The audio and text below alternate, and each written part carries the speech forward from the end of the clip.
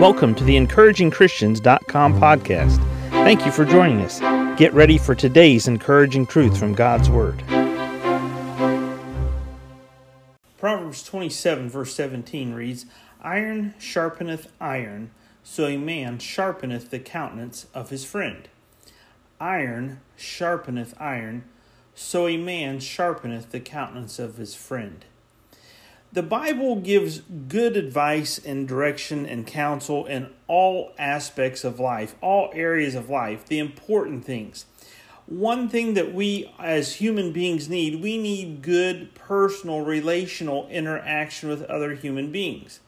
Even people that are sometimes called loners need to be able to interact with and need good people that they can rub shoulders with as human beings.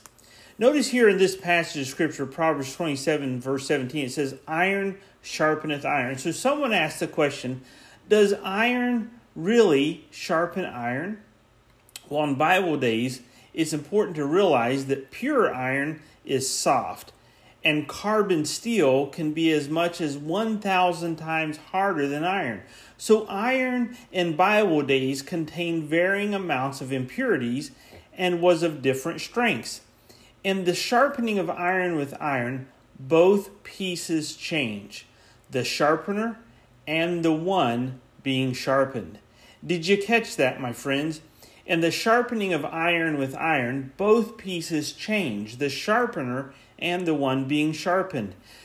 In Proverbs, when Solomon wrote, "Iron sharpeneth iron, so a man sharpeneth the countenance of his friend," you need to realize the people that you interact with on a regular basis, that you call friends, that you rub shoulders with, that you sharpen your countenance with, you're influencing those people are influencing you.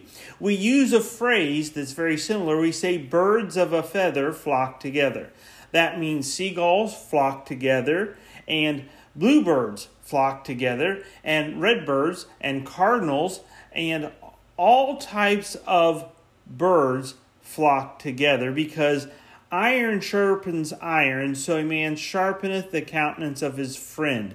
And these types of birds are communicating with one another on a regular basis because they're similar. Christian believers, men and women alike, need to find good Christian believers, men and women that you interact with, that are godly. Iron sharpens iron. You want to be of the same type of strength and fortitude as those believers that you interact with on a regular basis. Because if one of you is a stronger iron or a stronger steel, and one of you is a softer iron or a softer steel, in the sharpening of iron with iron, both pieces change. One can be changing for the better, and the other not so much for the better. Proverbs 18:24 reads, "A man that hath friends must show himself friendly."